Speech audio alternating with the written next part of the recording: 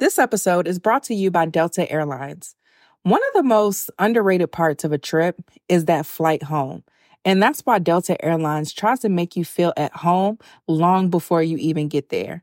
Now, for somebody like me that's a homebody, feeling at home in the air is very valuable to me. And I love to curate that comfortable experience. And what I love about Delta is they have over 1,000 hours of in-flight entertainment. They have Wi-Fi, so I can do anything else that I want to do on my devices. They have great food and drink, and it just creates a positive end to my trip.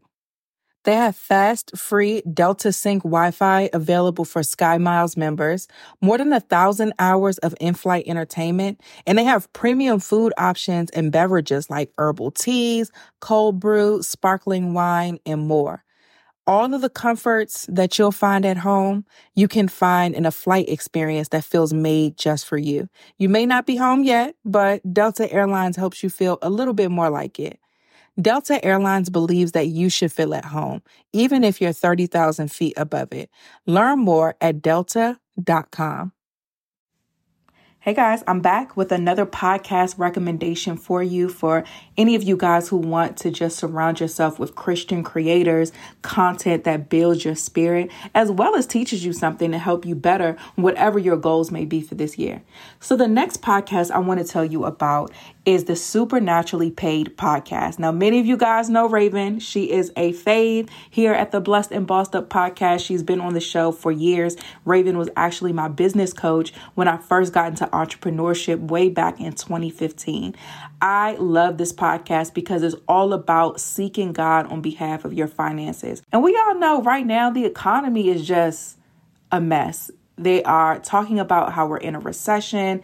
Everything costs a ton, and it can be very easy to get caught up in financial strain, to get stressed out if we aren't having the income and the finances that we want to have right now. But what I love about the Supernaturally Paid podcast is Raven teaches us how to trust God more than we trust our bank accounts. Now, I'm sure you guys know, and I know that sometimes can be difficult because that bank account be looking you in your face, dead in your eyes, okay? But she really just helps you to build your spiritual capacity and your faith and your trust in God on behalf of your finances. So check out this trailer about what's to come this season on the Supernaturally Paid podcast. It's available now everywhere that you listen to podcasts. Check it out.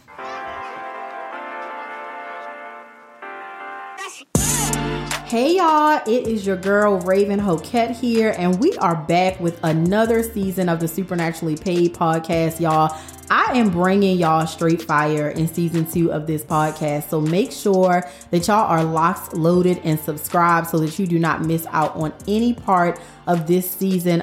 Check out this preview of what is to come from season 2 of the Supernaturally Paid podcast.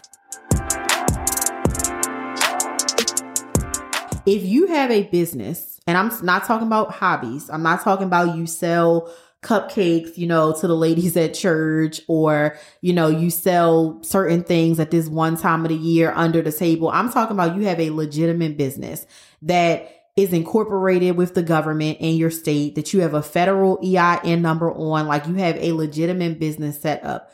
If you have a business set up and you have children, you should absolutely be hiring your children. They should absolutely be on payroll so that you can then set up a Roth IRA account for your children. Now, let me tell y'all, don't get in trouble with this. Don't be saying that your 3-year-old was getting in the car and shipping orders and doing delivery. Don't be playing around with the government like that. This is why most accountants honestly don't recommend that you do this until your kid is like 7, just so that, you're not getting no like side eyes and, none of that kind of stuff. But let's say, for example, if you have a young child, like our son is 3 years old. He just turned 3 years old. His job description is in marketing materials, because you'll see him posted on my Instagram sometimes. And I'm talking about building my business so that I can spend time with him and be the mother that I want to be and all of these things. So if he was in a commercial, let's say mac and cheese, y'all know the kids, they love mac and cheese. Let's say Kraft called us today and said, "Oh my goodness, your son is so handsome. Can we use him in a commercial?" He would get paid for that. So why, if he's being advertised on my Instagram page, he can't get paid just because he my son. So you have to make sure that the job description matches like the age, for the children. The enemy wants us to believe that money is the root of all evil. When the scripture, because let's respond with the scripture. When the scripture says that not money is the root of all evil, the love of money is the root of all evil. That is what the scripture says in 1 Timothy. So we have to be mindful because yes, you are operating in error when you've made money an idol.